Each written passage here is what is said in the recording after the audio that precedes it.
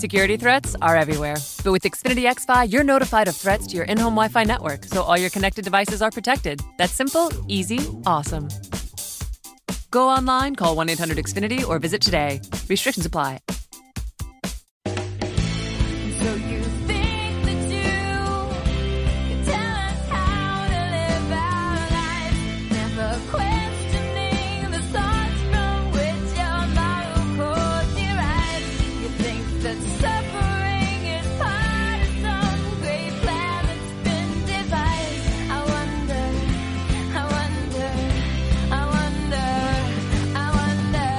what will it take for you to start opening your eyes. I wonder.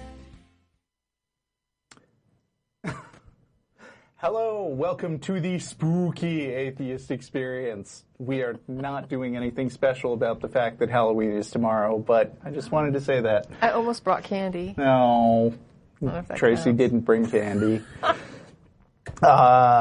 Tracie Harris is here, and I'm Russell Glasser, and today is October 30th, 2016. We are a live call-in show, an internet-based atheist TV show broadcasting from Austin, Texas, dedicated to promoting positive atheism and the separation of church and state. You can catch us live every Sunday on YouTube or Ustream.tv. The official Atheist Experience blog is at, or the website is at www.atheist-experience.com. The blog is at freethoughtblogs.com/AXP, where you can comment. You can email us at tv@atheist-experience.org, and you can join the Atheist Experience official discussion group on Facebook.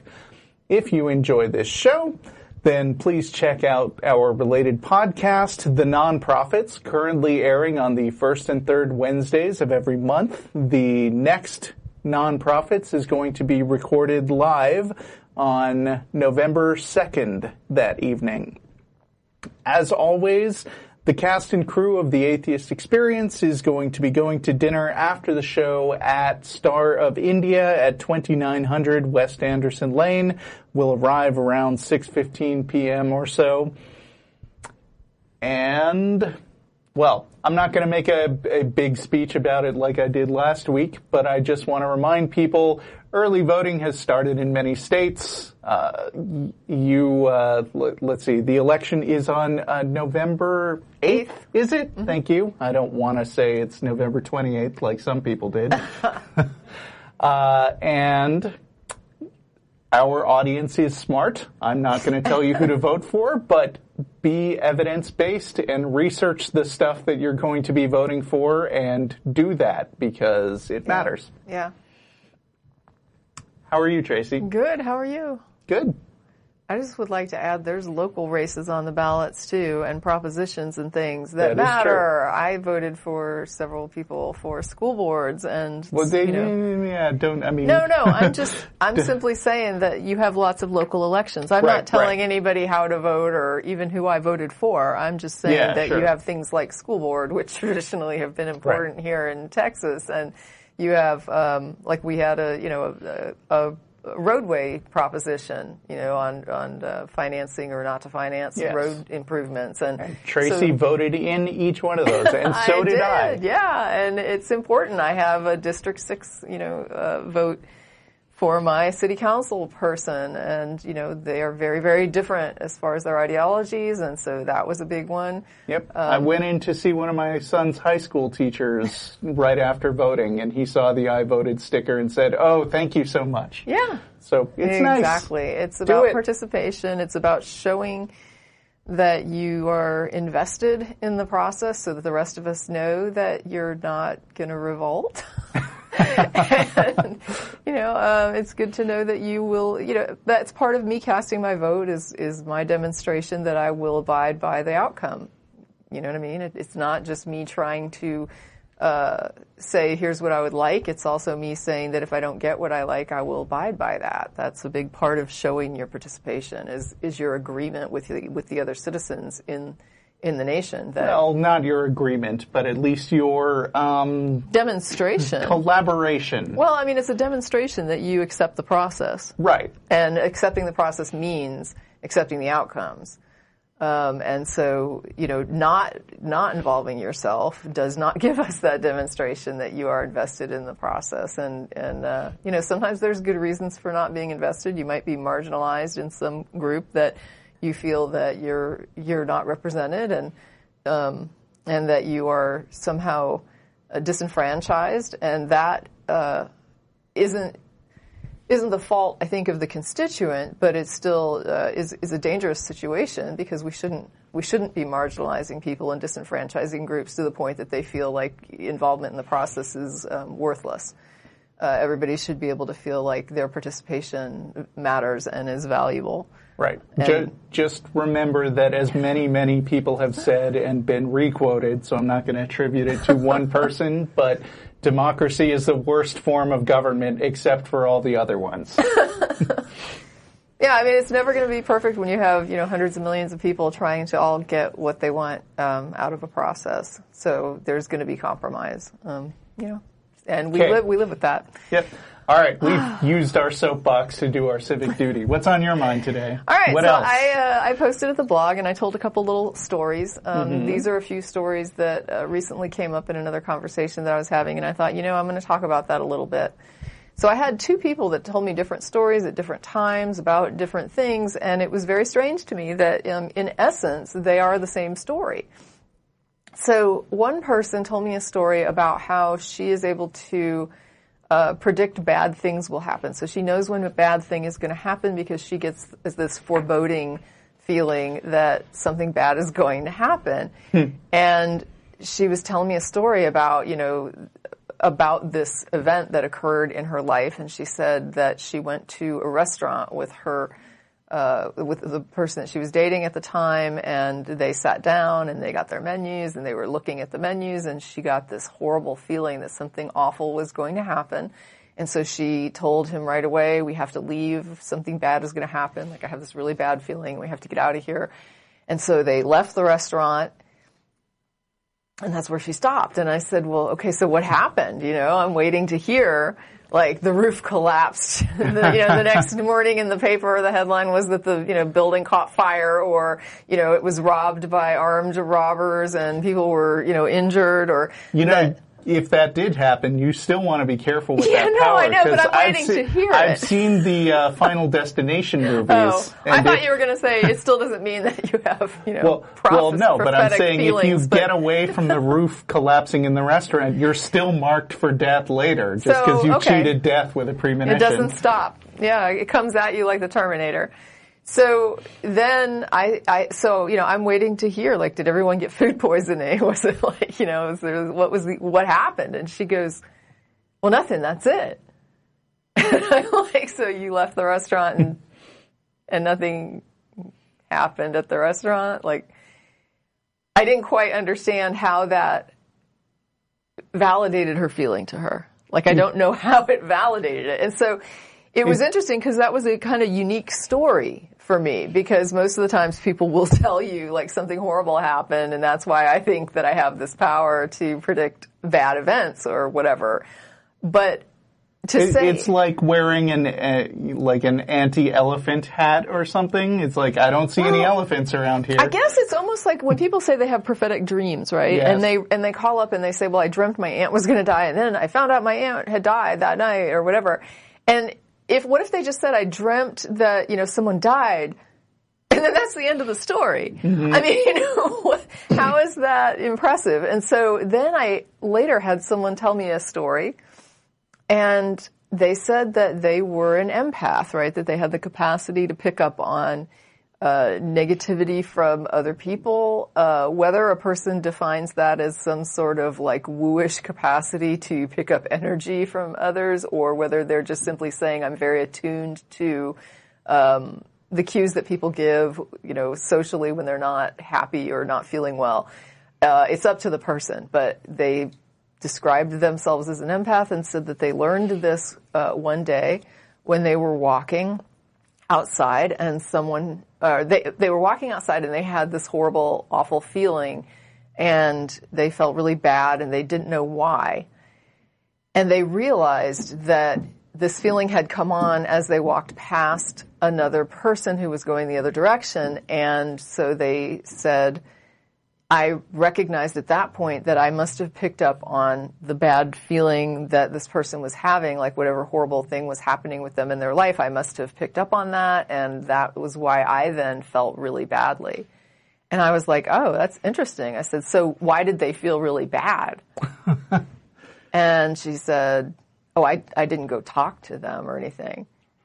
And I'm thinking, then how do you know that the person even felt bad? Like, how would you, I mean, what if you've had this bad feeling as you walked past a building, right? I mean, would you be thinking this building must have, so maybe someone must have been murdered there 20 years ago because I felt really bad as I walked past the building. That sounds like the easiest and laziest style of confirmation bias. It's like, you have a feeling and you decide what it means, and you don't even try to check it out. Even though it's simple, right?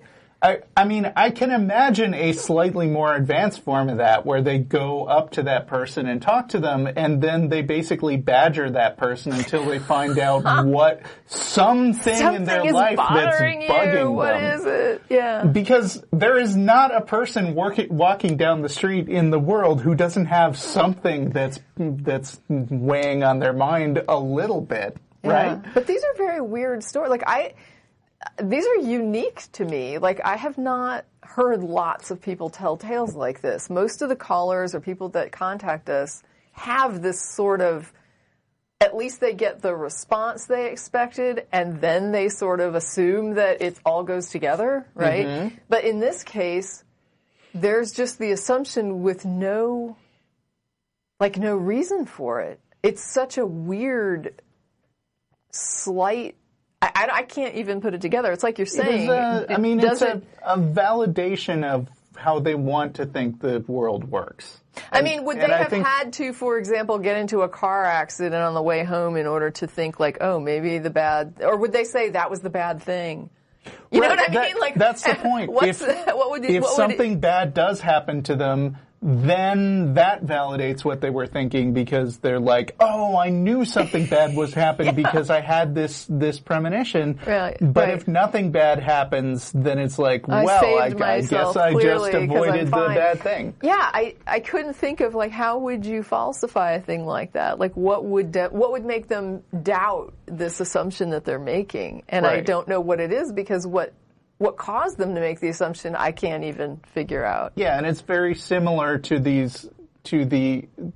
way that nothing can invalidate the idea that things that happen are God's will. Like, thank goodness that God saved the one person's life from the plane crash in which everybody else died. God must have been working their life. Like, short of complete extinction of the human race, there is nothing so bad that it can't be attributed as God's special favor or something. And this is just sort of a more vague, spiritual, wishy-washy version of that. People put way too much into feelings. Right? Like, I'm not down on feelings. I like feelings. I have feelings, they help life be fun, But I think feelings are great, personally. Yeah, I'm down with feelings, but I don't sit around trying to imbue them with, what is the word I'm looking for? Imbue? Is that a word? Yeah. Imbue them? Is that what I'm trying to think of? Totally a word. All kinds of, meaning that isn't there. I mean, there's no reason to think that they have more meaning beyond just a response to whatever's going on. And sometimes it's like a weird response, like these people were saying, they get these feelings that can come out of nowhere, right? Like, you can just be suddenly sad. And it doesn't mean that you necessarily have to have a real obvious trigger. There's all kinds of things that go on in your brain I can't imagine anybody who's ever gone through a PMS week wouldn't understand that you can have some wacky feelings. I mean, so a lot of people suffer from depression, and they're very used to feeling sad all of a sudden for no reason. Maybe you just ate something weird, like too much, what is it? I think it's, I can't even think of what it is. There's a couple of foods that have like a real heavy impact on your hormones. And, you could just have eaten too much of that one night. Or like, what was it Scrooge said? It's a bad bit of tryptophan from turkey makes you sleepy, but I don't think that's what you're after. No, I'm thinking, what I'm thinking of is tofu has a hormonal kind of response to it if you eat too much of it. Yeah. So anyway, just, it was just some weird stories. I don't know why people think that way. Right. And I mean, it's weird also when they say this to you, like, okay, Miss Logical Atheist. Well, I honestly don't think that they were doing that, and I don't think that these two people, well, one of them knows I'm an atheist, doesn't have a problem with it. One of them doesn't even know my position on that. So it was just kind of out of the blue that these stories were told. They were very generically told. But I guess what kills me too, though, is, especially in the first case, I mean, you have a person here who has dreamed up this thing out of nothing, and now it's actually driving decisions that she makes in her life. Can I have a dinner? No, because I had a feeling, so now I can't have dinner out. We have to go home and eat because, feeling. And so I'm just looking at this like, this is impacting the decisions that you make in your life. Yeah, well, I mean, if people's brains evolved to hunt down patterns, and that's these why aren't even patterns. That's what I'm saying. but I know they're not actually patterns, but they are perceived that way. Like this person picked this weird feeling out of all the experiences that she's had and chose to see that as significant in some way. Right, but for no reason. I could even understand if she said when I was 4 years old I had that feeling and something bad happened, and so now I think something bad is going to happen every time I have that feeling.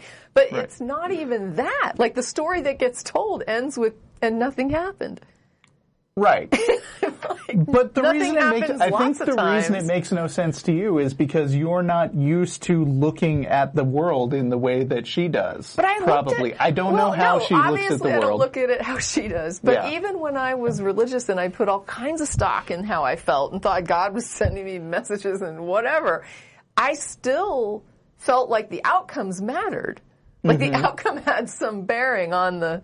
You know what I mean? Yeah, but I mean, whether you believe in God or not, I think that says something about your personality type. And people, it's weird to everybody that other people don't think like they do, because we don't get to step outside of our own heads. And I feel like when I talk to a lot of people on the show, I do not relate to the way that they think a lot of times. But although I try over the course of a conversation when we're talking to somebody to kind of get inside their head and not necessarily agree with what they're saying or validate the way they're thinking, but at least to understand that they're coming from a vastly different perspective than I am. But even when it comes to the fallacies, when you hear somebody start to explain why they are reasoning the way they are, and you start to hear a fallacy, I understand. It's like, okay, I see the mistake you're making.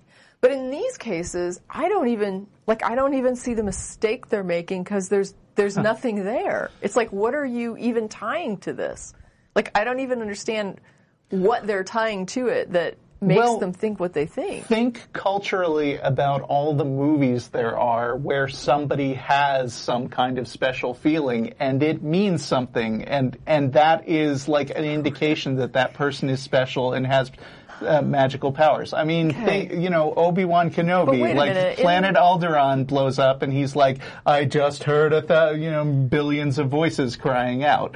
It's like people want to believe that they have that special power. But that connects to a real event, though. Right. I mean, so even if he was wrong, we could say, oh, he had this horrible feeling, and he had it in sync in time with when this huge, horrible event happened, and so that's why he thinks that this is connected. Right, but I think people who think that way kind of believe that there is some kind of reality underlying that feeling, even if it's not demonstrated in some way. Like, to them, I would speculate that the strength of the feeling itself is proof that something is happening out there in the real world. I can't speak. I know, for it. I don't relate know. to it either, but I think I'm that's saying, the way even a lot in the of people examples think. that you give, there's always this, like, at least something to it. Or like when somebody figures out they have a superpower, there's an event that sort of demonstrates it at the beginning where they're like, whoa, did that really happen? But when Alderaan blows up, like, that is dramatic irony because we, the viewers, have just seen a second ago that Alderaan was blowing up. Obi-Wan Kenobi doesn't have that direct experience of having seen the previous scene in the movie, but because he is an old man imbued with magical powers by the plot, he knows that like, he finds it worth mentioning to Luke, hey, I just heard billions of voices crying out. Right. And I think a lot of people want to think that their minds are special, that they are the chosen one in some way, or that there's a God who personally connects to all of them. And so when they feel a strong feeling, they must think, oh, I need to voice this because obviously this means something. Well, if there's anybody out there that used to think this way that doesn't anymore, if you could go to the blog and explain it. Sure. Like, what was it that in your head confirmed to you that this type of feeling was meaningful? Dan Barker had a story. I think he repeats stories a lot in his books, but I first read it in Losing Faith in Faith, and I think he also mentioned it in Godless.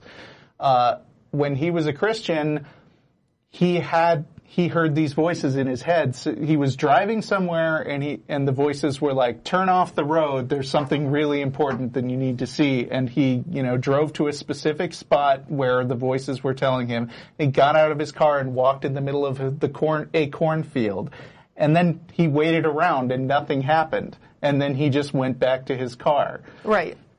And this is something he remembers now, but it was years and years before he became an atheist. He didn't think, oh, that's weird, I guess I was mistaken, or there's no God or something. What did he think? It still stuck with him for a long time that something significant had happened, but he just didn't know what it was. Instead of, he was primed by his religion to think that God will talk inside your head and tell you important things. All right. Maybe you just, I don't come from a religious background. I've never had Well, I do, but I've never, like this that. is like something I'm not familiar familiar with. with. Maybe you come from a different kind of religious background. Maybe. I don't know. It would be interesting to know how much of that is cultural and how much of it is less religious, though, than is kind the of way- like a belief almost in psychic ability. This is less Right. about like religious thinking not that there's not parallels, but I'm just saying that this is people that seem to think they have some kind of a psychic capacity. Right. But a lot of that is cultural because we have a lot of entertainment that presents psychic people. It's sort of like I heard once after like the idea of aliens and sci-fi took off in the popular culture. After that, all of a sudden, people were being abducted by aliens all the time in these stories. Like, people absorb it, and it's part of their psyche. Yeah. So I would bet, and maybe you could ask your friend, but maybe it would come across as rude and condescending. That's what I'm always like thinking when I think it. I ask like, what happened? And then when they say nothing, I'm sort of like, oh.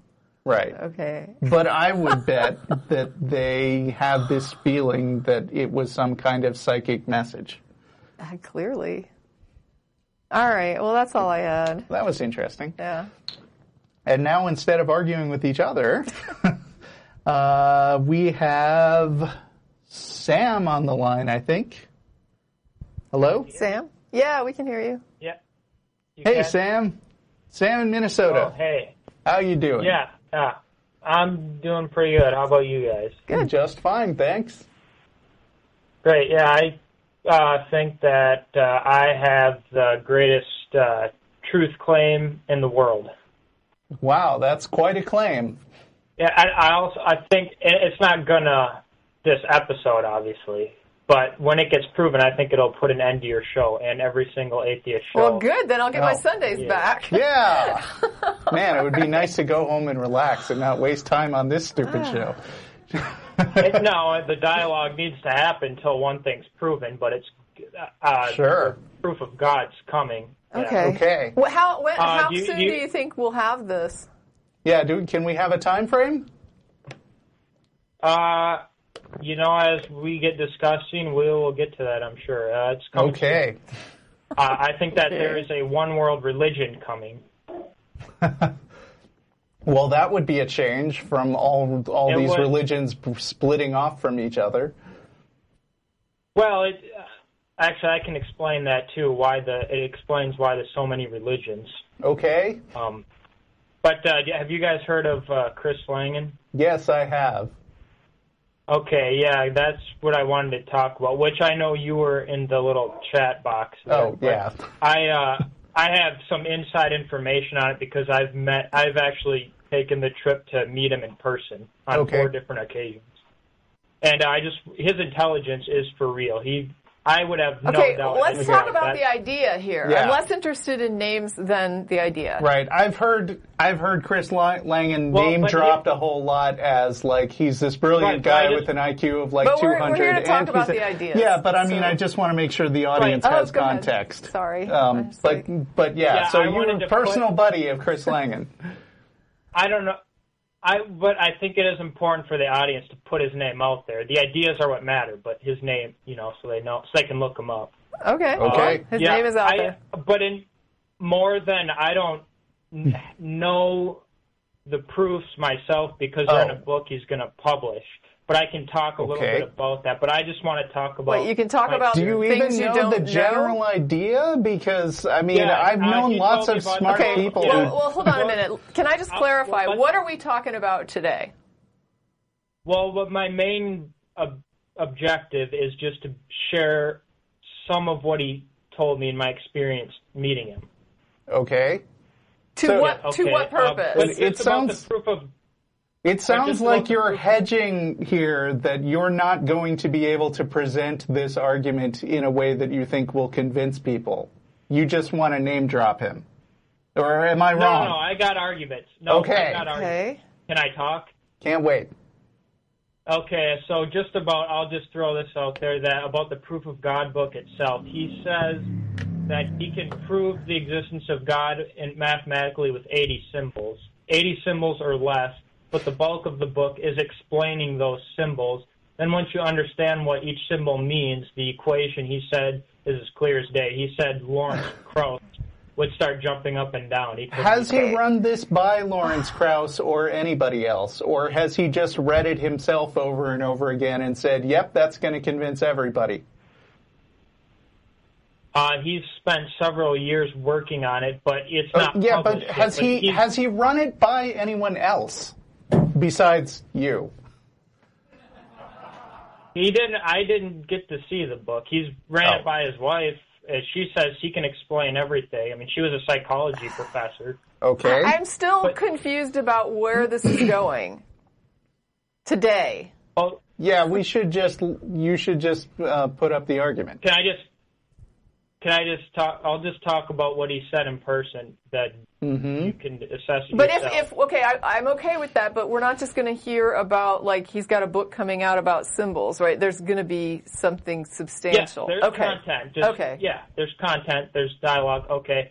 So I'll just say certain highlights that we talked about. The one thing, when I talked with his wife, she said that if he died today, she could spend the rest of her life publishing everything he has written. He's got thousands upon thousands of pages on every subject from computer science to economics. Hey, this is irrelevant. Can we get to the relevant part? I have a master's in computer science, and nobody has ever referenced the work of Chris Langan to learn any kind of technique. So I don't know what he's publishing on computer science. he's gonna put it all out there one day, and it'll be irrefutable. I said, but okay. Wow. I asked him, so how? I was asking him, okay, because I was like moving my hand to gesture, objective empirical data. How can you prove the existence of God mathematically? And he says he's had certain spiritual experiences. And, that's not mathematical proof. Yeah, that doesn't sound like mathematical proof at all. Can he cause other people to have these spiritual experiences? That would be useful. Well, some pastors do that. Yes, his work explains how they can happen, how one can attain this kind of thing. It has to do with the mapping between God and secondary images of God. Can I do it now? And, the stronger that mapping grows, these things become possible because reality is like a mind. And so the more you believe it, the more you're inclined to have that experience. No, the more you strive for truth, the more you believe it. He says God can completely take over and inhabit a person's consciousness. Oh, so happens. I'm less interested in talking about what he says and talking to you about what it is that you understand, that you believe about it, that would be significant. Yeah, right now it just sounds like you're name dropping. I want to hear if you have like an argument. Yes, this is my argument. What I want to do is just share some of the highlights of our conversation, and then if people find it interesting, they can look into it, because, like I say, the proofs themselves haven't been published. But if they think what he has to say is insightful, they might want to look into it. I want to know what you have to say about it. Yeah, that's what we're looking for. I will. I'll tell you. So I'll just say when I first met him, he says, I don't care about Chris Langan anymore. Yeah, you just talk to start us. giving the argument. Tell us what you first think. Off, here's how his theory. Okay, here's how the general idea of the theory. Science has a problem. The problems in science are induction. So the way around that is logic, is what his theory. What do you mean by problem? Well, the problem of induction is the idea that we can't know anything beyond what we observe for sure. Beyond the collected stuff that a lot of people observe and correlate with each other. I'm not sure that I can know what I observe for sure. That too. Well, that's the only way you can know reality, is by what you can perceive. But I've perceived things before that were wrong. I've gone to magic shows and seen a woman sawn in half, and I know I didn't see that. Sure, but I mean, that's what science is. That's not what you actually saw then. That's not what you actually saw. You didn't see a woman get cut in half if that's not what happened. Right, but you're talking, that's my perception, though. That's my observation. Yeah, but I mean, I think the point is valid that you have to perceive something in order to find it out. That doesn't prove that it actually happened. Maybe I misunderstood. The only way truth content is relevant is if it conforms to mental categories of your mind, because without that, you can't know anything if it doesn't conform to mental categories. Okay, sure, but you have to understand you it agree to that be able things to know can still be true without anybody knowing them, right? I mean, truth claims are about stuff that happens outside your mind. Yes, but what I'm saying is that you can use, because truth always conforms to logic, you can use logic to prove things you haven't seen yet. Yeah, you can also use, I mean, if you use logic on faulty premises, you can also use it to prove things that are actually false. Even if you prove something via logic, you still have to verify it. There are a lot of things But I think that you can get to the bottom of everything with logic. I think you would still have to verify it. No, wait. I mean, one of the foundational principles of science is that it's not the same thing as pure math. Like, it has to have some basis in observation. You can't just reason stuff into existence without bringing in... You're correct about one thing, that science is about observation, but you're wrong when you say that theories, not all scientific theories conform to mathematical and logical properties. All theories have mathematical equations which are correlated by observed facts. Yes, but the facts, we don't understand the facts if we can't understand the abstract reasoning behind it. Like, for instance, Newton's law, F equals ma. F equals ma is an abstract concept, but we can understand it because of the math behind it. We know what's happening because we can make predictions from the logic, the math of the theory. The logic is the only thing that makes scientific theories relevant. Without F equals MA, yes, theories are relevant. so it is a combination of logic and observation that makes scientific facts. Right. Yes, but in that same way of certainty we have with F equals MA, with math, you can prove God with the same kind of certainty. Because truth has a property, in his theory, truth is something that it corresponds to real. If it's false, then it's unreal. It's not included in reality. It can't ever be observed. Anything that is in reality is truth, by nature of it being real. Okay. So that's what I'm saying. You can, if you get to the bottom of it, you can use logic to prove God with certainty. That same way. You. How? Go. And we're waiting. Okay. Here's how. So God, the logical properties that are ascribed to God, if they can be shown to be a part of the reality that we exist in, then you can prove God that way, because those properties are what describe God. Therefore, you can observe God if you can observe these logical properties. You can prove that they're a part of reality. By... Give me an example. Yeah, I'm not with you right now. Okay. Well, first off, let's just... I want to give a clear, definite descriptive definition of God. Okay. I would love that.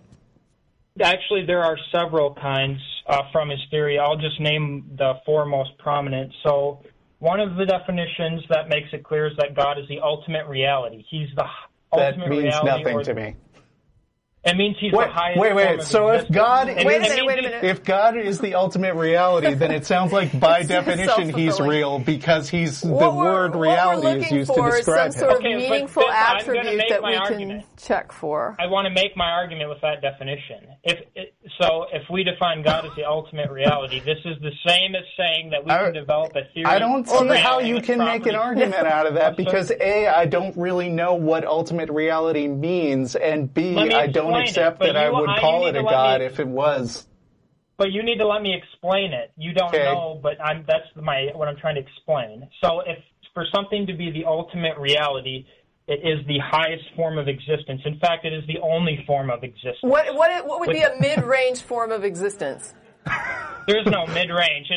There is no. Well, then how can there be a highest? So then you're just saying God is reality. I don't think you need the extra qualifiers. Okay, so then that would be pantheism. So if we accept your premise that God is real, then God is real. It's pantheism to say that God is everything. But I got more than one definition. The other definition is that God is the greatest source of power and knowledge that exists. But wait, how many gods are we talking about here? One God. But then how are we having different definitions of the one God? Because there's more than one way to describe God. I think God these is are the attributes internet. then. These aren't definitions of God. These are attributes. But the first one isn't even really an attribute. Well, I mean, what you're saying though is God is reality, and if we can prove reality exists, therefore God. I mean, that's ridiculous. No, that's not my argument. But that's what you said earlier, was that if we can prove that these attributes exist in reality, then we'll know that God is true, and that means that God is real. And then you went on to use your first definition, was that God is reality. I mean, how can you lose? No, the argument is once you prove God, you can then show that he's the ultimate reality. Then you can show that. But you've already. Wait a minute. You said that he had these attributes. You defined God as ultimate reality. You can't prove something and then use it to prove its own definition. Tell me what I misunderstood, because I thought you said earlier that God has these kinds of attributes, and that if we can prove those attributes in reality, that's what his claim is. Yes. Okay. Yes, if we can, and then the first attribute you listed was reality. That's what he. But that's what. No. I said the first definition of God is that he's the ultimate reality. I did not. Well, what are these attributes then that we need to look for in reality?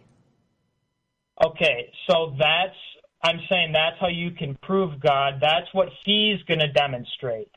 It's not my work. But so he hasn't demonstrated it to you. So what are we doing today?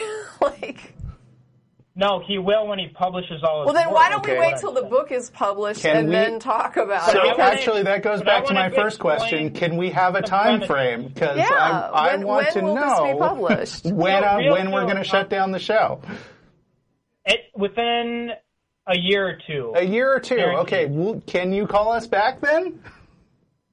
But I just want to explain some general premises of how you can get to the bottom of things with logic and then prove God with logic. That's what I want to explain. But how many of these definitions do we have? Do you know, this isn't about a definition of God. This is how you can prove God with logic. Right, but You you're know what I'm going talking through the about? definitions, and I'm just trying to Right, figure out and- time-wise how long we have to go here. Right. Also, I mean, every time you've given us a definition, you've basically just said, now just accept the definition and we'll move on. Like, No, I don't know I did if not say just. I want to prove. I just want to talk about logic right now, not Okay. definitions of God. Just All logic. right, but can I just make it clear here? I reject your definition of God being ultimate reality. Okay, why is that? I don't think it makes any sense. I don't think it's coherent. Yeah, I don't understand what would be an ultimate No, reality but versus there has like to be. you But know, the thing A is, regular there has to reality. be a highest form of reality. There has to be low-grade an- reality. I don't know. There has to be an ultimate reality, though. There has to be. What is ultimate about it? Okay, I would define ultimate reality as the set of all things which are true. I wouldn't define that as God. Okay. I But that's, wouldn't what call would, that what a would be God. the difference between that and reality? That The ultimate if you want reality to throw in is what ultimate, it's like contains- Ultimate Spider-Man is drawn in a different art style than regular But Spider-Man. can you guys let me explain myself? Can I explain myself? I don't Yeah. know This if you is can or ultimate- not, but you're welcome to try. The medium of the entire, of which holds the entire universe, the medium which would hold all universes, that would be God. I don't even know Because if you, what that would. I mean, If I don't you- know. You did the physics work. You do it. how far back can you go? Undergraduate.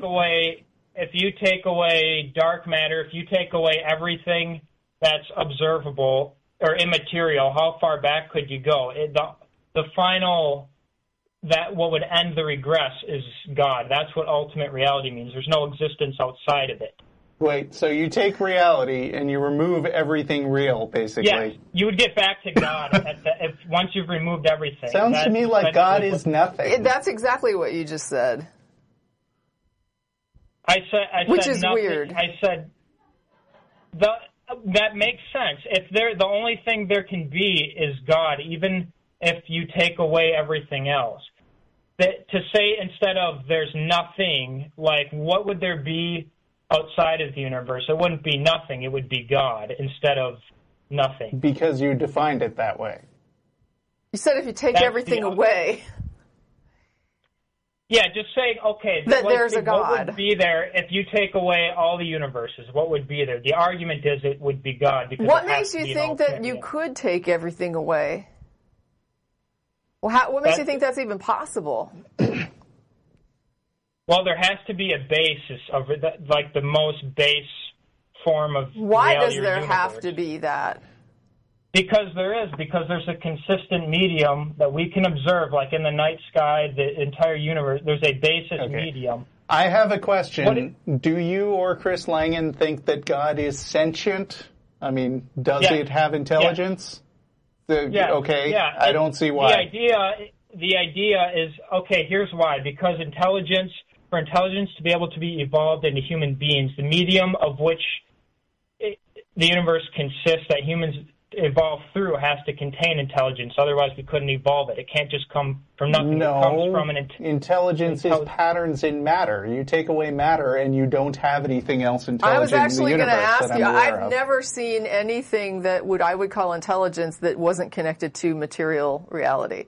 Never. Have you ever seen an example of But that? all of reality isn't material. It's immaterial. What is space? What is gravity? What is dark matter? It's not in a material universe. It's an immaterial universe. What is the quantum wave? It's an immaterial thing. It's an abstract. So quality. now you're saying material doesn't exist. They do, but it's ultimate. There's also immaterial aspects, and intelligence is one of them. What do you... See, and I don't know Okay. enough about Patterns science to know exist. if I will material go- and immaterial are physics Are we terms talking or what. about patterns in material? Okay, but if you're just talking about intelligence, for it to be able to evolve in creatures like us, it already has to exist in No. the universe. No, why do you That's say not that? Then true. where did it come from? Then how did it come into being? We created intelligence? That's like saying that in order for food to exist, in material, food has to already exist without material. Like, it doesn't mean anything. No, it would say that material already has to exist. I don't know why you're separating intelligence from But everything you took else away that the exists. material. You said that God Because is I'm the saying stuff it's when an you take away intelligent all the universe. material. I'm saying it's an intelligent universe. So Okay, everything in I it is reject that. intelligent. Yeah, I Convince would me. have to too. Like, you think that rocks are intelligent? That's the lowest form. Those are objects that aren't conscious, but consciousness. They're not conscious, but they're intelligent? They come out of an intelligent universe. But they're not intelligent. So it's also a You know, the great non-intelligent physicist- universe. But the great physicist I don't care about names. General Wheeler. Just tell me what you think. We may someday have to discover that redefine what a who is. There might be more to consciousness than we understand. Yeah, there might right be, now. but right now we can't talk about what we don't know. So we can. That's what science You is. sure can't talk can. about we what you don't. Yeah, well, you cannot talk about what you don't know. You can. That's exactly what science explores, what it doesn't know. It explores the unknown and it discovers, right, and makes known. But you can't talk about what you don't know. Right, but you can't make definitive claims about stuff you don't know. You can with logic, though. You can, because logic's absolute. You can't know anything. Everything conforms to the rules of logic. That's how you can prove anything. Logic without observation Still has to be isn't verified. science. Yeah, even if it's logical, it still has to be verified. Right. I mean, there is such a thing as pure math, but the thing about pure math is that it's mainly concerned with tautologies. Like, the reason that you can prove things with pure logic is because you are proving things that are the same as themselves. It doesn't have a referent in the tangible world. But the thing is, the way you find out if there's an error in your reasoning is by testing. Because you may have an error in there, and the only way to know that is to verify. But that data that you look at to see if it constitutes an error is going to be mathematical. It's going to be it's also going to be based not if you're on making observation. claims about reality. Then you should be able to test it in reality. Right. Like, I mean, if you live before airplanes, you can theorize about stuff like, Bernoulli principle and wind resistance right. But you're still talking about and what how you to know. get something up in the air. But all that theorizing doesn't come to anything if you are not able to get something off the ground. Like, there has to be proof of concept at some point. Exactly. Right, but the only way we were able to invent airplanes is with logic. And testing. Yes, but we were never going to be able to make it. We were never going to be able to pass the test without understanding like I said, logic to make the both he logic agrees. and Yeah, observation are necessary. Russell I'm not agrees. excluding one or the other. It sounds like you're saying logic all by itself is fine. That's what Aristotle thought, and he was wrong.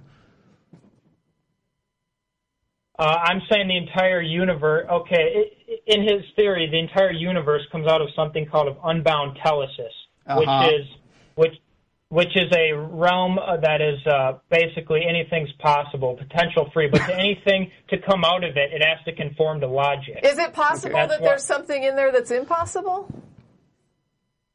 No, anything then that's anything is not conceivably possible.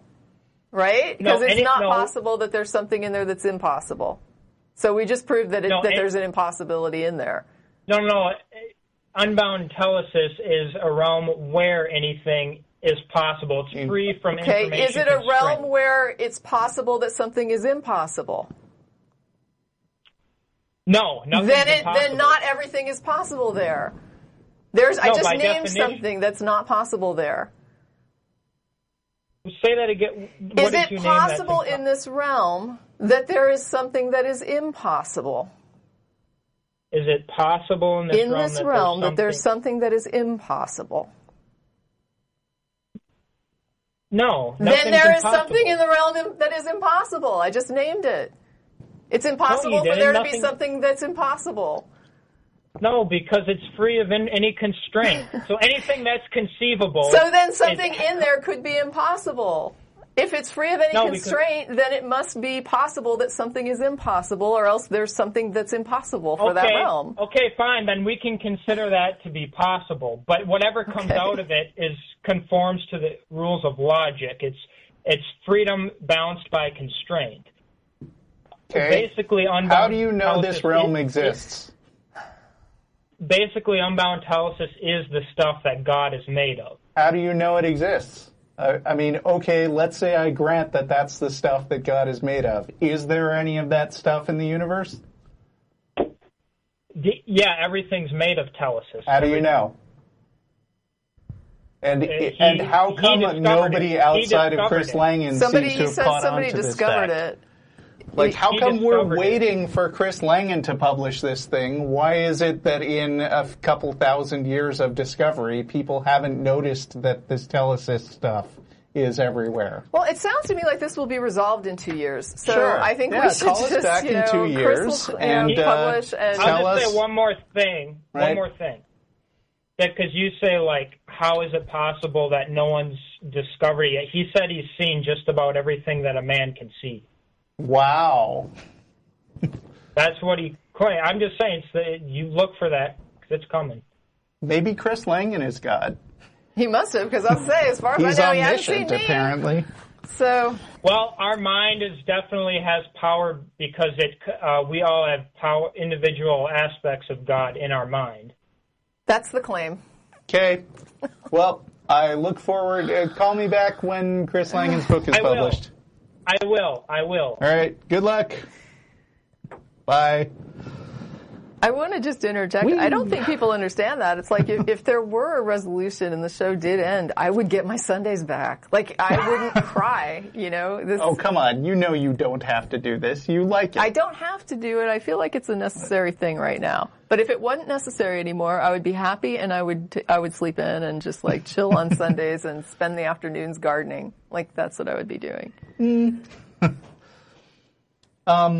Yeah, that thing you said about whether it's possible for impossible things to exist, I just want to mention... I wasn't saying that they should exist, but he said yeah. in this realm, Right, everything is possible. Yeah, well, it's I like, mean... I don't think that's possible then. One of the things that happened in the early half of the last century, which is one of those things that computer science geeks like to study, is that a lot of people used to think that the world must be expressible through pure math. And then I know Bertrand Russell popularized it, but I can't remember if he came up with it in the first place. He might have, but it was basically, can we have a set of all the sets that don't contain themselves? Which is the basic formulation of Russell's paradox. And a lot of people thought it was trivially obvious that there must be mathematical systems that can completely define the way the universe works. And the thing that was something that Russell's paradox and also Gödel's theorem threw into question, because there were all sorts of these edge cases where there were contradictory statements that had to exist within any completely defined mathematical system. And so basically what happened is computer scientists gave up. They just said basically provably any mathematical system we can come up with can at most be good enough. It can describe most things but leave some stuff out, or it will have to have contradictions in it. Yeah, I mean, that's the thing when you get into these omnis, right? Once you get into the omnis, you're stepping into it's territory where you're going to have a contradiction. There is a contradiction in there. You just have to find it. And when someone says everything is possible, right. To me, the first question is it possible that there's something that's impossible? Yeah, and there's no they'll answer to wind that. up hedging like, everything that's logically possible is possible. And it's like, well, that's Yeah, so then they start limiting the omni. And Right. and that's what has to happen, because in Omni is where you get into like crazy weirdness. Okay. Are we going to go with another theist right away? I don't care. Might as well. You don't People care. love it. All right. Some people love it. Matthew in New York. Hey, how's it going, guys? Hello. Good. Howdy, Matthew.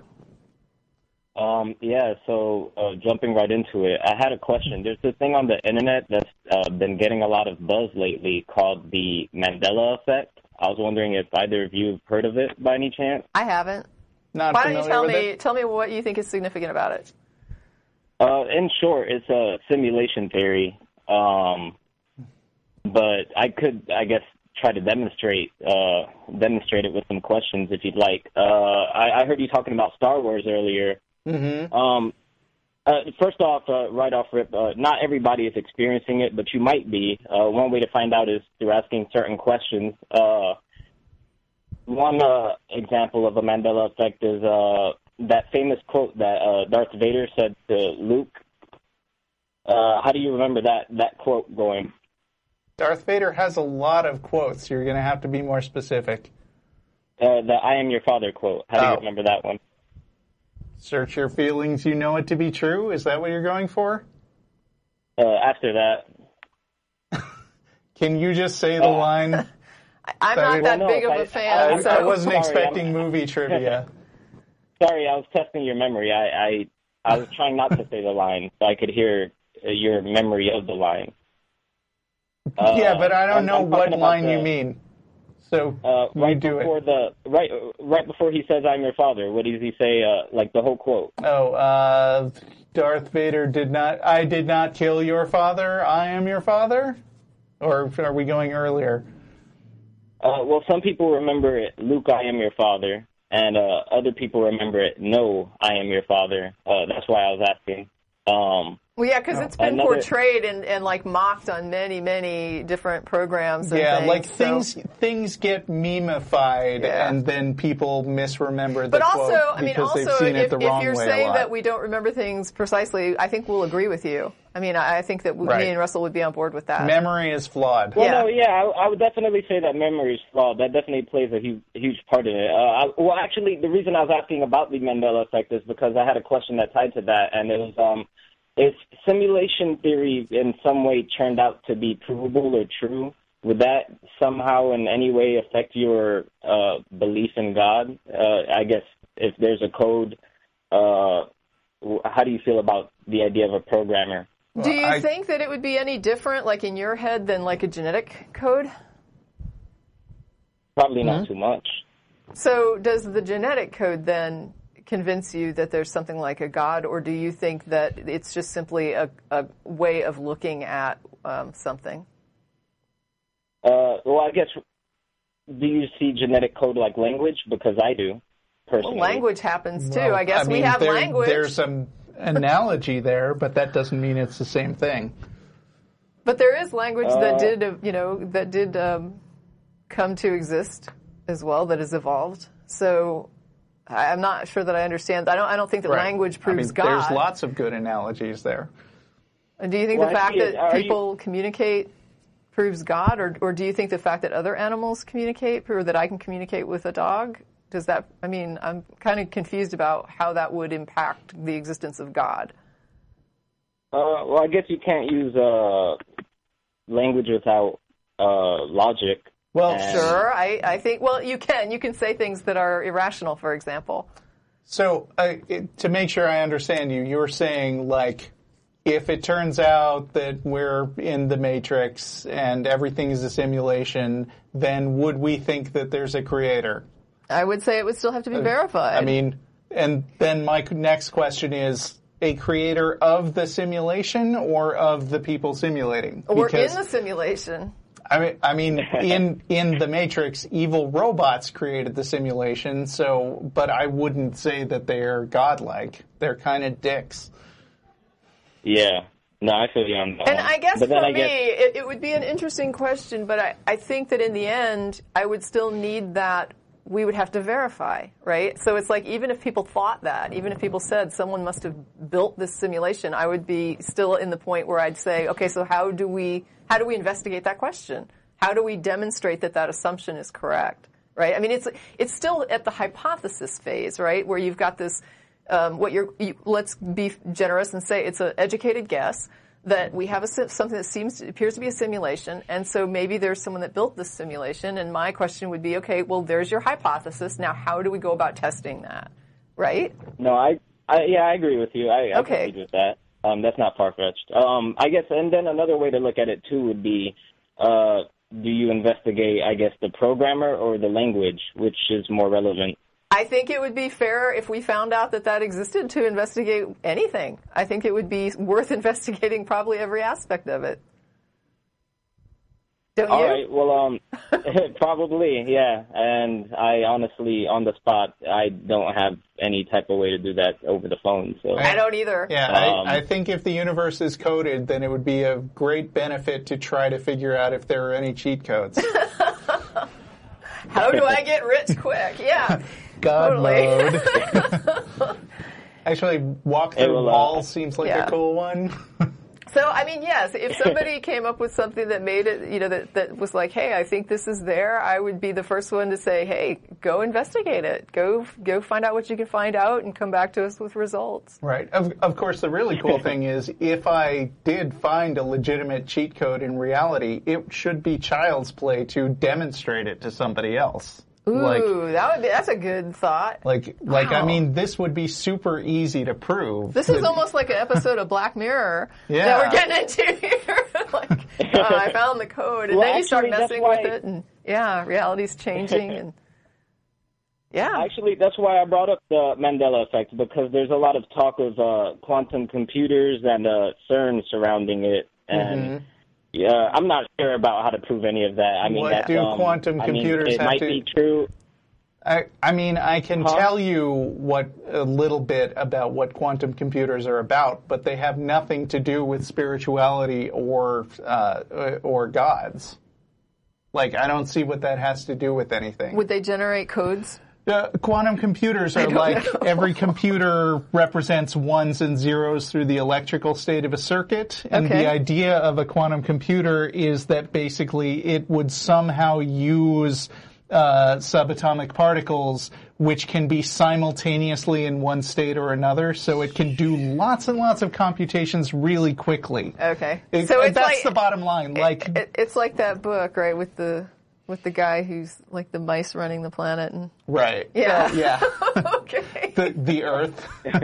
No, but I mean, what's cool about quantum computers is that real computers take a certain amount of time to figure stuff out, and a quantum computer in principle could do everything simultaneously, which would make it super fast. And so people are worried that passwords that are strongly encrypted could be cracked in seconds. And so it would kind of ruin computer security.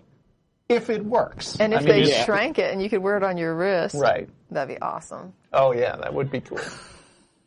But, I mean, somebody would still have to program it. They're not magical. They're just using some physical properties. I think we're just having fun now, Matthew. Yeah. But, I mean, this is real stuff. It's worth reading about. I mean, I appreciate the question. Was there something else, though? I think you made it sound like that was kind of a first node. No, I was just going to say, thank you for taking my question. Yeah, these are real ideas. They're interesting. Honestly, I lean probably, I would say, more towards agnostic. I'm not really sure what to believe in. I mean, if I know I have it listed there, I'm a theist. If I do consider myself ever a theist, I'm usually just being a little bit tongue-in-cheek and saying that I believe that nothing is God, but I agree. I'm just trying to skip to the front of the line. Speaking of cheat codes. Yeah.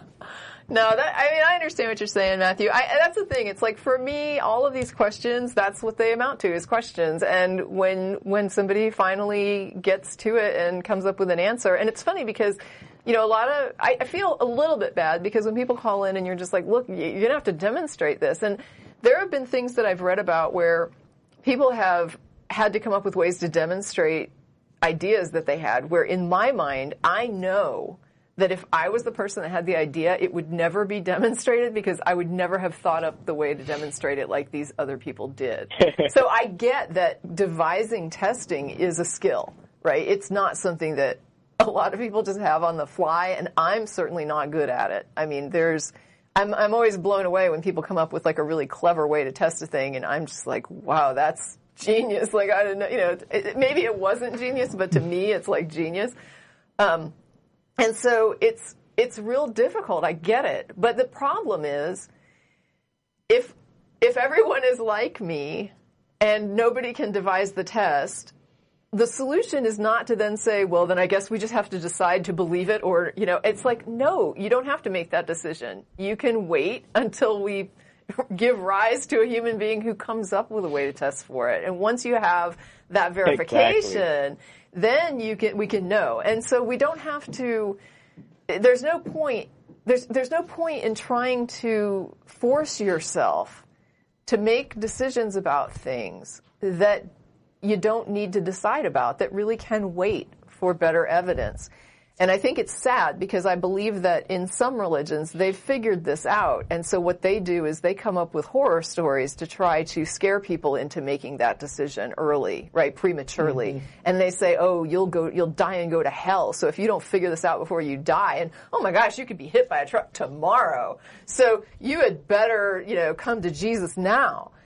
These are you just pressure spoiled tactics. The ending of God's Not Dead. I've never seen it. Oh, you should. No, that's now okay. I know. You like spoilers. Yeah. That's how it ends. I don't like spoilers. Well, anyway, but the point is, it's a sales pressure tactic, right? It's like, oh, you're thinking of buying this car and you're going to go home and think about it. Well, there was another couple here earlier that was very interested, and I think they just called, and and so it's this way of making somebody make a decision about something because you know that you don't want them to think about it too much or take too much time or wait on this. Now, I don't think that the people putting pressure necessarily know that's what they're doing. I think that maybe they do believe that, hey, that other couple is going to come back and buy this car, and I'm doing you a favor to tell you that so that you can, take advantage of it now. So they probably don't understand that they're using terror to coerce people to believe in God, but that's what they're doing. Oh no, yeah, it's awful, and that's one of the biggest downfalls I've noticed of a lot of people calling on the show. They don't realize that when they make a statement, a thesis, a claim, that it has to be proven. You're saying this equals that. Yeah, you're using some line of logic. Well, sure, yeah, but I'm glad that they do that. I at least respect that a little more than people who make these weird, vague claims that can't be discussed one way or the other. Yeah. Okay. Well, thanks, Matthew. It's definitely brave. Okay. Appreciate your call. Thank you for having me. Yeah, glad you could call. Have a good Sunday. You too. Thanks. I think we have a Christian YouTuber on the line somewhere down, but I'm going to do a palate cleanser and take one atheist caller today. You're the host. Okay. Zach in Utah. Hello. Hello, Zach. Hi, Russell. Hi, Tracy. How are you? Good, thank you. I'm doing pretty good. Thanks for having me on. I am a little nervous, but I love your guys' show. Love what you do, so thank you for that. Sure. Thank you. So I just wanted to give a little prelude, just real quick prelude to my question. I have, I've had a bit of a rough going in my life. I lost one brother when I was 12 years old, and I lost another brother due to alcoholism and depression from my first brother's death at the age of 17. And I've been more of an agnostic or pantheist at first. And I always used to look at it like I'm going to see them after I die, and it really helped me cope with it. Mm-hmm. But kind of going forward, I've been really skeptical of that view, and just kind of looking at it. And I kind of wanted to get your guys' experience, or how you guys cope with death, or how an atheist typically copes with death, especially since there's no idea of an afterlife. And so, yeah. I think a lot of atheist ceremonies that I've seen that deal with the death of a loved one mainly center around a couple of things, which is, one, it's okay to grieve and be sad for your loss and acknowledge that as a real thing, and two, to kind of remember that person's life and how they affected you and other people and keep them in your mind and celebrate the way that they impacted the world. And maybe that's not as good or satisfying as telling yourself that they're still alive out there in some other dimension, but it's real, and it's a way that people can share the experience and deal with their feelings, I think. Tracie? Okay. I don't really have much to add. I've never been particularly affected by death, and so I feel like I'm unqualified to talk about the question. Because Tracie is a cyborg. Yeah, and because you know, I used to keep looking at it like I said, about always seeing them, and you know, I just know, you know, my parents are getting older, and you know, sometime in the future they're going to pass away, and or maybe one of my friends might die. You know, you just never know what comes up. But I'm growing more and more skeptical of the idea of an afterlife, and I'm really kind of concerned of how I'd be able to cope with their death if that were to happen, if it were to strike me soon or later. And I've had several losses which made me really sad. I mean, I've lost all of my grandparents and several pets, and there are a lot of people who are famous figures who had a lot of impact on me. I was very sad when Douglas Adams died, for instance. He was one of my favorite authors, and about 10 years ago, I started thinking a lot about my own eventual death, and also my parents who will die sooner than me, and I care for them a lot. And I started worrying about it and dreaming about it a lot, and it kind of reinforced the idea that I shouldn't wait until they're gone, but say stuff to them now that I would want to say when they're gone. And my parents are both non-believers, basically, so they're realistic about the situation. My father right now is not in the greatest of health, and he's very open about talking about things like his estate and reflections on his life, and knowing that he's going to be gone eventually. And we can talk to each other about, you know, I can tell him I'll miss you and stuff like that. So I'd encourage you to do that for a start, and to maybe write some of these feelings down if you have that kind of relationship with your parents. Yeah, for sure. And yeah, I'd say I have a pretty good relationship, so that wouldn't be too much of a problem. Yeah. And other than that, I did want to maybe connect it to what you guys first talked about at the beginning of the show, kind of like how you get this bad feeling. I think it's kind of absurd as well, because I mean, when I first heard my brother got in a car accident, of course I had a bad feeling that that my first brother. You know, I knew, you know, he was not well, but I think it's really absurd to say I had this superstitious feeling. I had this like little tinge and like spider senses that you know he was dying, and I would just really find that absurd. And same with my other brother.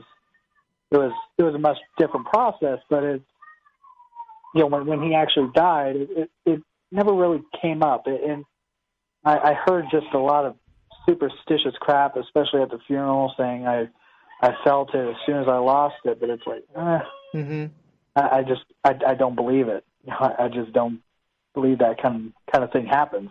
Yeah. So, but I don't know. I mean, I get like a kind of a momentary thing, I guess. Like I've never been that impacted by the death of like a human being. I didn't want to. It's like I almost feel weird talking about it because I don't want to minimize what you're describing or minimize people's deaths of, you know, other people that they love. the only deaths that really impacted me were like when I lost my cats. And that would be just like, I would be sobbing because I had to make these horrible decisions about like, you know, to put them down, you know, and it was like not easy to, but that to me is less about the impact of the death as it is the impact of having to, first of all, there's an obligation to that animal because you've taken on responsibility for taking care of it. And now you're in a situation where there's something wrong and you have to make a decision as to whether or not to keep them alive in a situation that might be less than optimal or to put them down and, you know, basically have somebody kill them. And to me, that's always like a rough dilemma to have to deal with. I've done it several times and I know I can do it, but I will be like sobbing when I have to do that. But then I go home and it's like I clean up all the stuff and put their things away and the next day they're gone, right? And so it takes me about 30 days of a funk until I want a new cat. And when it comes to human beings, I don't know, you know, I'm pretty sure that a lot of this has to do with how people are raised and how they are taught to bond or not taught to bond.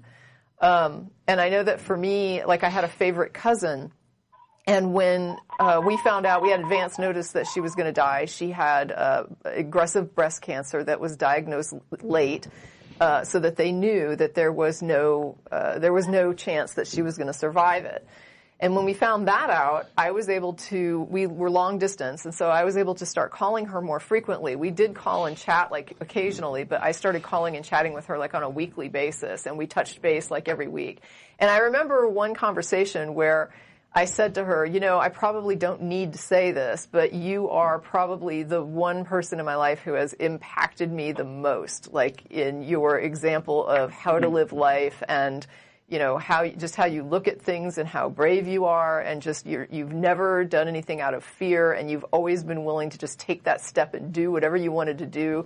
And you've just been like a complete inspiration to me ever since I was a teenager and could understand like the things you did with your life.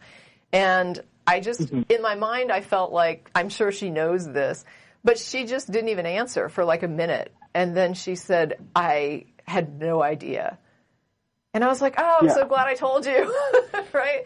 I mean, even though she basically took it with her to the grave, I felt good knowing that she was aware of that, right? And so after she died, I don't mean that, please don't think this sounds callous, but I never missed her.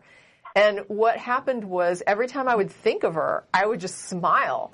And I would think, I feel so lucky that I had a person like that in my life. Like, I'm so happy that I knew her and that I was able to just pick up a phone and call her. And they said that when they had her funeral, people came in from all over the world and they said it was just packed.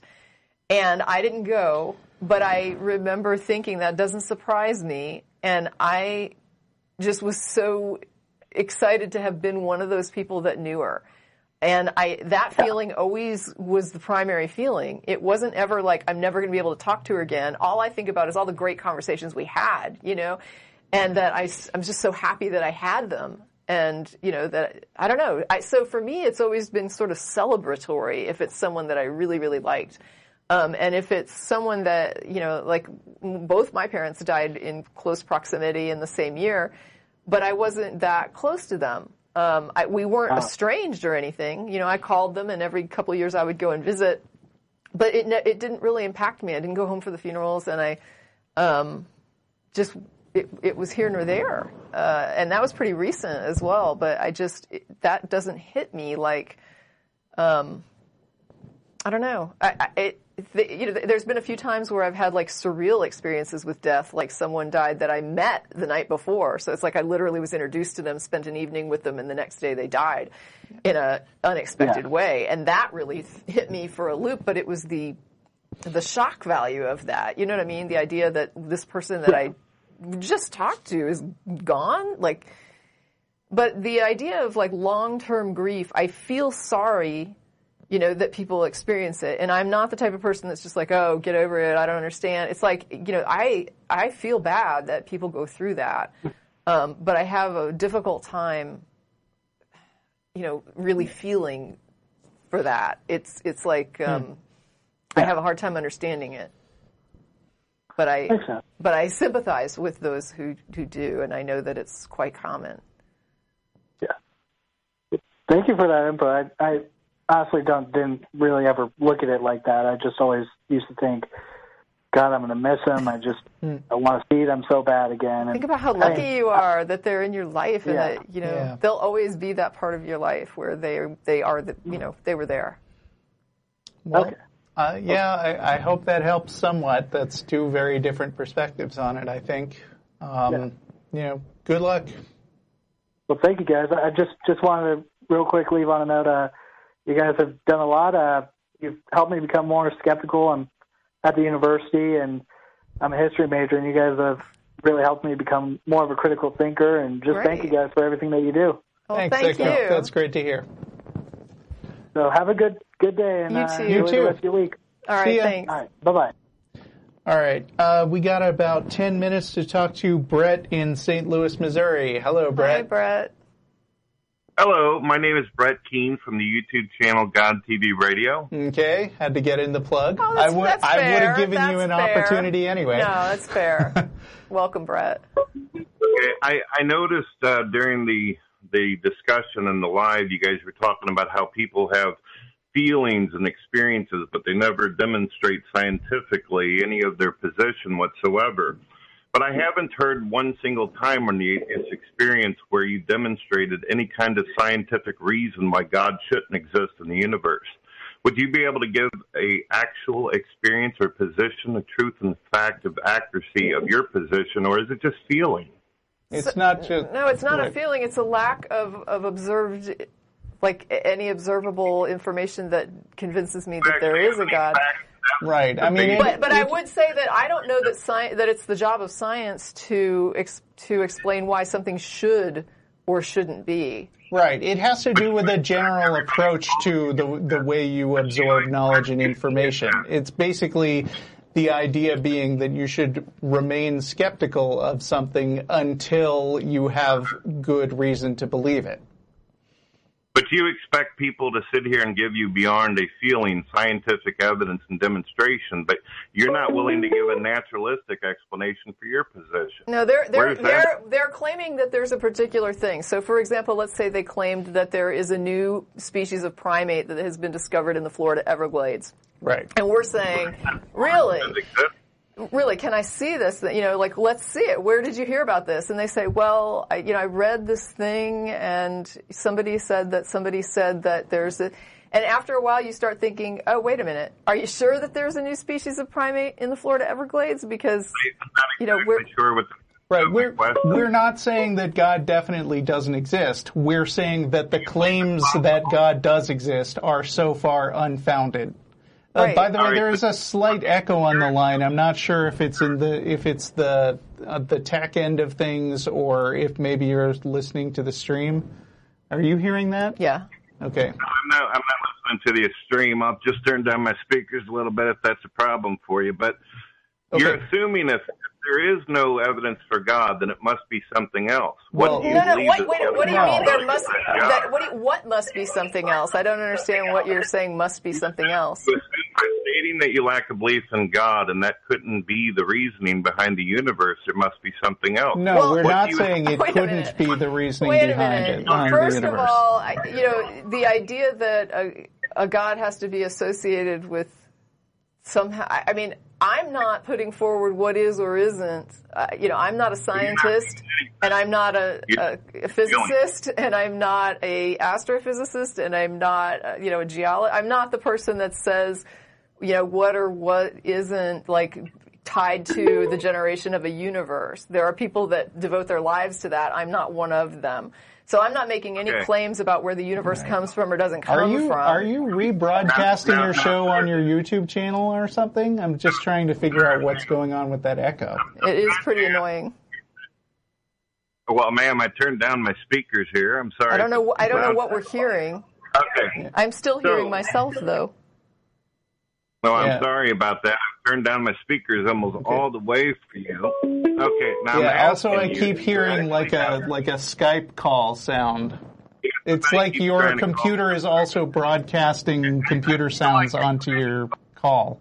Like you're just not wanting to answer my question. No, it is really distracting. Feedback. I'm not kidding. Really distracting, huh? Yeah. But you're answering me. You can hear what I'm saying to you. Sometimes. Most of the time. Yeah. Like All now right, it's well, pretty quiet. All right, can you give some kind of scientific explanation why it is? Can you at least turn off Skype? I keep hearing that. Yes, I'll go ahead and turn that off. Sorry Thanks. about that. Okay. So can you give something besides your feeling or your assumptions that there's a scientific reason why God couldn't exist in the universe? We don't or another? think there... You're assuming what we think. We keep telling you we don't think it's impossible for God to exist. And you keep ignoring that and asking us to prove a thing that we didn't say. Okay, do you believe that... Skype again. You believe that your position is based upon facts and evidence? I don't know what you mean. My position is simply that someone else's position has not been demonstrated. Okay, so your position isn't based upon facts and evidence. I don't have a position. That's what I'm trying to figure out. Based upon what someone else feels by default, right? That's what you're saying. I don't even know what you're talking about. The first discussion on feelings had nothing to do with God. It had to do with psychic thoughts, like people who thought they were psychic. Right. You like to go after people on their position of God, but you don't want to demonstrate any kind of information for your own position. If I say that the primates in the Everglades, that I haven't seen evidence that they exist.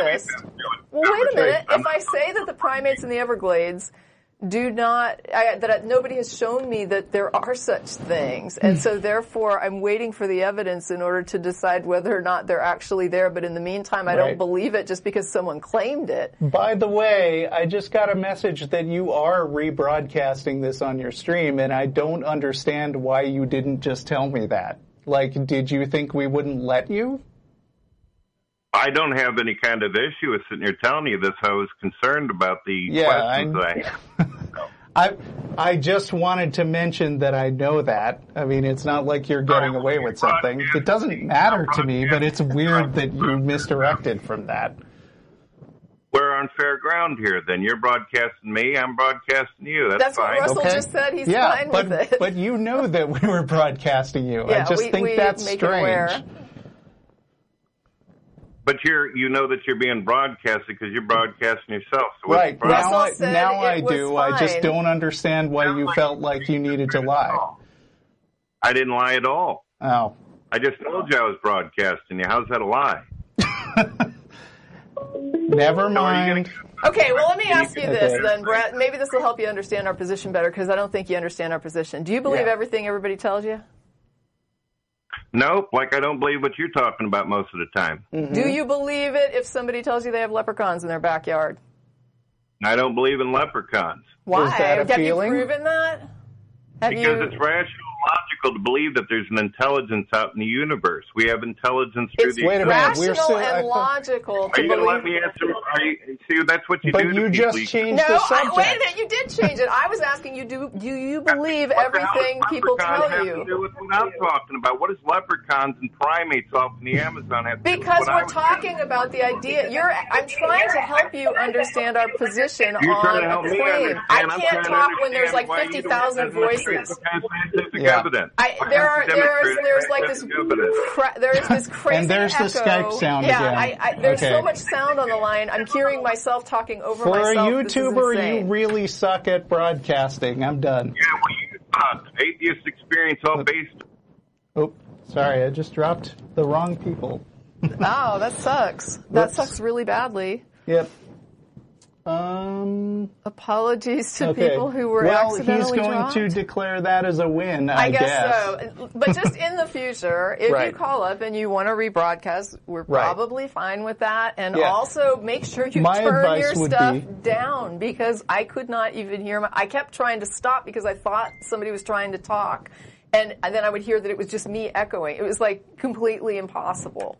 Right. So if you want to do this in the future, and I think I'm hosting again next week, so I will welcome your call again, but I'm going to ask you to, I don't know, turn off everything else. Yeah. Record the show. I mean, record what you're saying, or hell, just direct people to our version. Maybe he's afraid that we will dishonestly edit, which we don't edit the show at all. But he doesn't have to trust that. Please look up the burden of proof. Right. Please, because it's on the person making the claim, not the person. I mean, we're not required to. If you believed everything everyone told you, it would be logically impossible because you would have to believe contradictory claims. Mm-hmm. So there's a problem there. You can't simply believe claims because people make them. They have to be demonstrated to your satisfaction. Even if you have a low threshold of, evidentiary inputs to convince you, you still have to have something, because if you don't, and you try to believe everything everyone tells you, I could tell you that I'm married, then tell you I'm not married. What do you believe? I just told you both things, right? So you have to be able to, at some point, vet the information that comes to you that people are just handing you, and not just believe everything. That's called gullible. Yeah, but I'm just saying, next time, please just record it however you want. I understand if you're afraid of being edited somehow. Yeah. But test out your sound setup before you call, because we can't have a call like that. Also, just to help with the primate example and where I was going with it, it's just about making a claim. It could be any claim, but if somebody's saying primates exist in the Everglades, right, it's not like there aren't primates on the planet, that they don't exist in all kinds of environments. So there could be that they find a primate in the Everglades. If somebody comes forward and says, hey, they found this new primate in the Everglades, I'm probably going to be like, wow, that's really cool. What is it like? And but if they start to tell me things that are not aligned with other things I know about reality, I start to become more and more skeptical. But the point is, until you get some verification of it, you're not required to just believe something because someone said it to you. Right.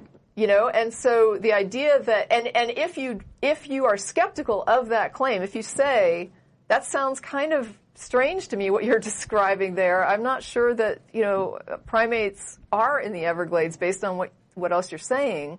Yeah. At that point, someone's saying, so we're Tracie, like out of time. Tracie, can you prove your point? It's like, there's nothing to prove. I'm questioning whether your point is valid. I'm not claiming anything except that your claim doesn't sound quite solid. And so there's not a position there, right, except that I'm shaky on your position.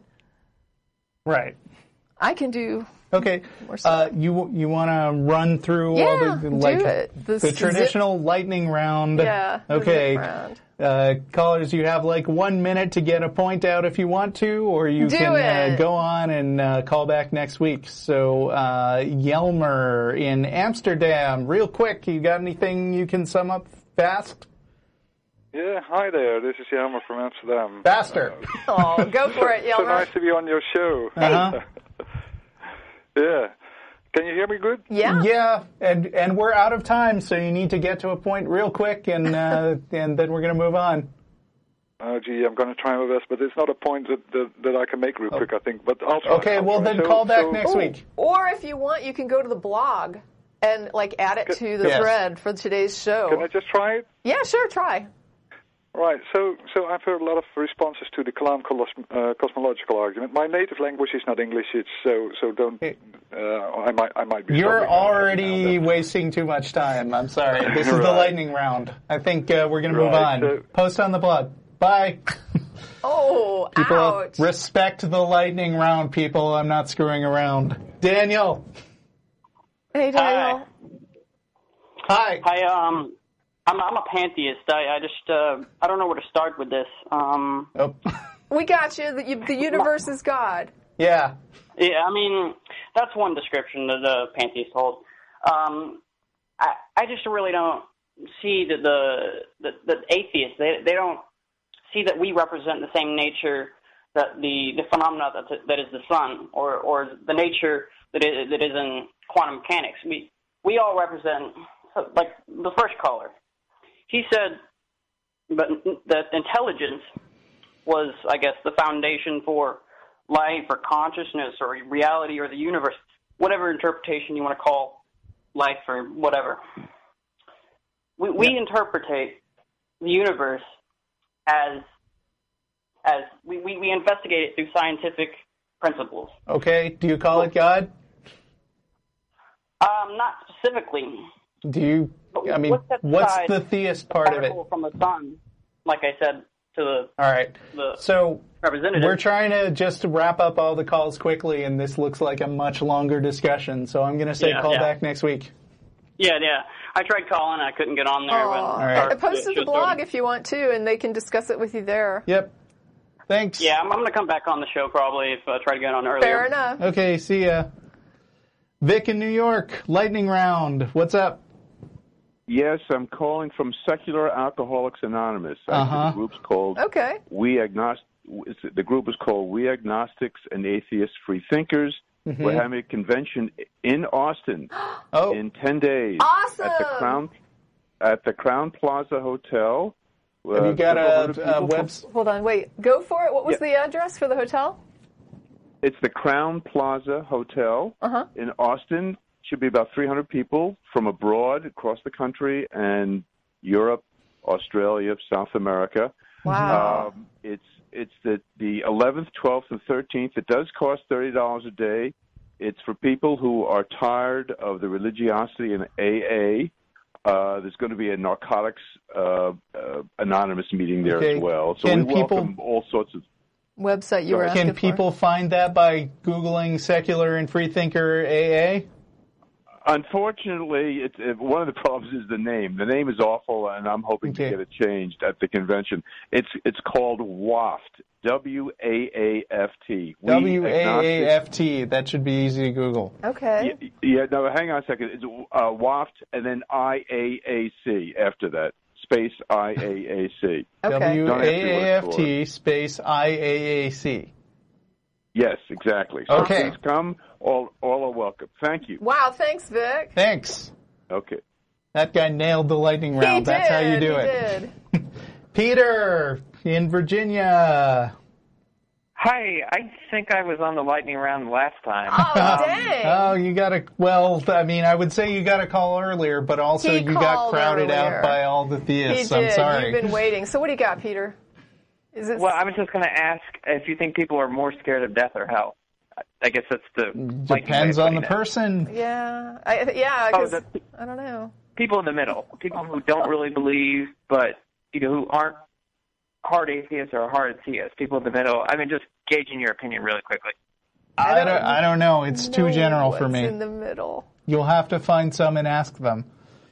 Put it on the blog. Yep. Ask them at the blog. That's what we're going to keep. Just direct everybody to the blog. There's an open thread for the show. freethoughtblogs.com/AXP. Yeah. Go for it. And put your question there and see if they'll answer you. Bye. Okay, thanks. Sure. Gonna stop on Brandon. I think Smith called after we started. Oh, he's been screened. Brandon. Go, Brandon. New Mexico. Hello. Hi, how you doing? Hey. This is my first time. I understand you guys are almost out of time, and so this is my first time calling to the AIDS experience. I appreciate everything you guys do, especially with Matt Dillahunty. I like hearing you guys. Thank you for complimenting somebody who's not here today. Yeah. Yeah. But I'm just pointing that out. I really like your show. The question I came in here to ask the question of a question that I kind of get asked a lot when I'm engaging with theists, people that are religious, is why do you care what people believe?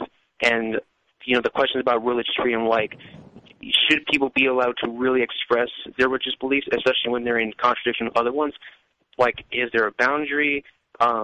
If there's a boundary, is it really religious freedom? Like, how do you really properly address?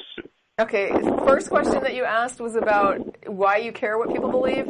Okay, so for example, if your next door neighbor believes his horoscope and you don't even know it, he gets the paper every day to look up his horoscope, but you have no idea this is even going on, do you care? I get it, because I understand that, that beliefs may have actions.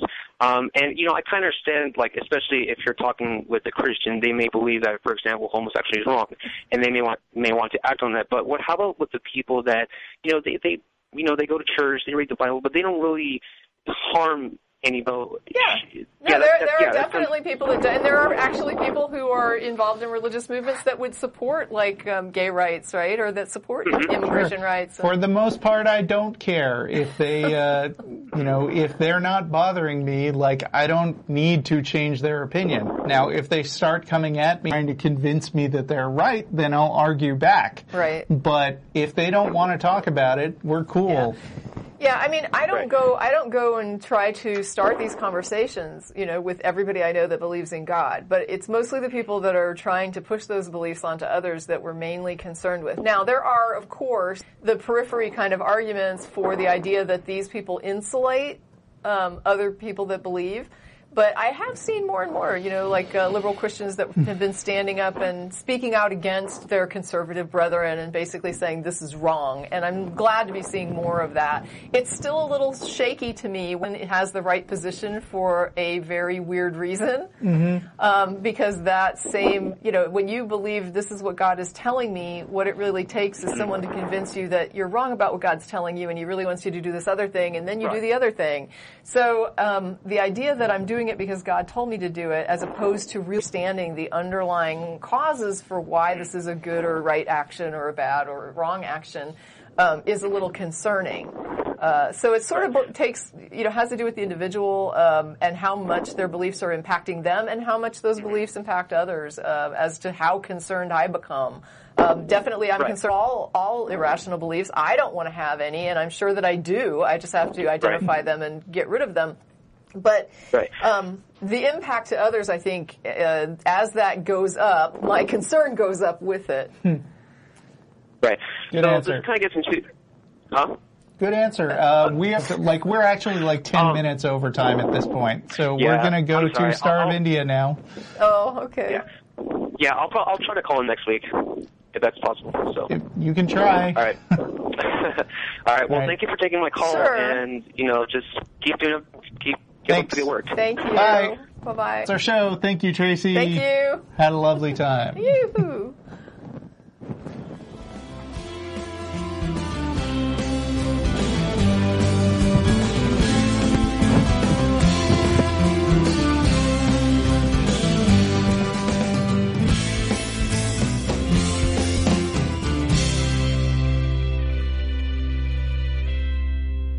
Hi, this is Russell Glasser, host of The Atheist Experience. The Atheist Experience is made possible by volunteers and the generous support of viewers like you. If the promotion of positive atheist culture and separation of church and state values that you hold, please consider contributing by becoming an ACA member or visiting our product page at evolvefish.com under the Partner tab. Thank you. How does one frame a masterpiece? If it's a painting, some wood and gold leaf will do. But what about a masterpiece of the edible variety? Like Boar's Head Oven Gold Turkey. Crafted from a family recipe, seasoned with savory spices and then slow roasted until it's fork tender and brimming with flavor. So, what could frame such a masterpiece? Perhaps a little bread would do. Boar's Head. Compromise elsewhere.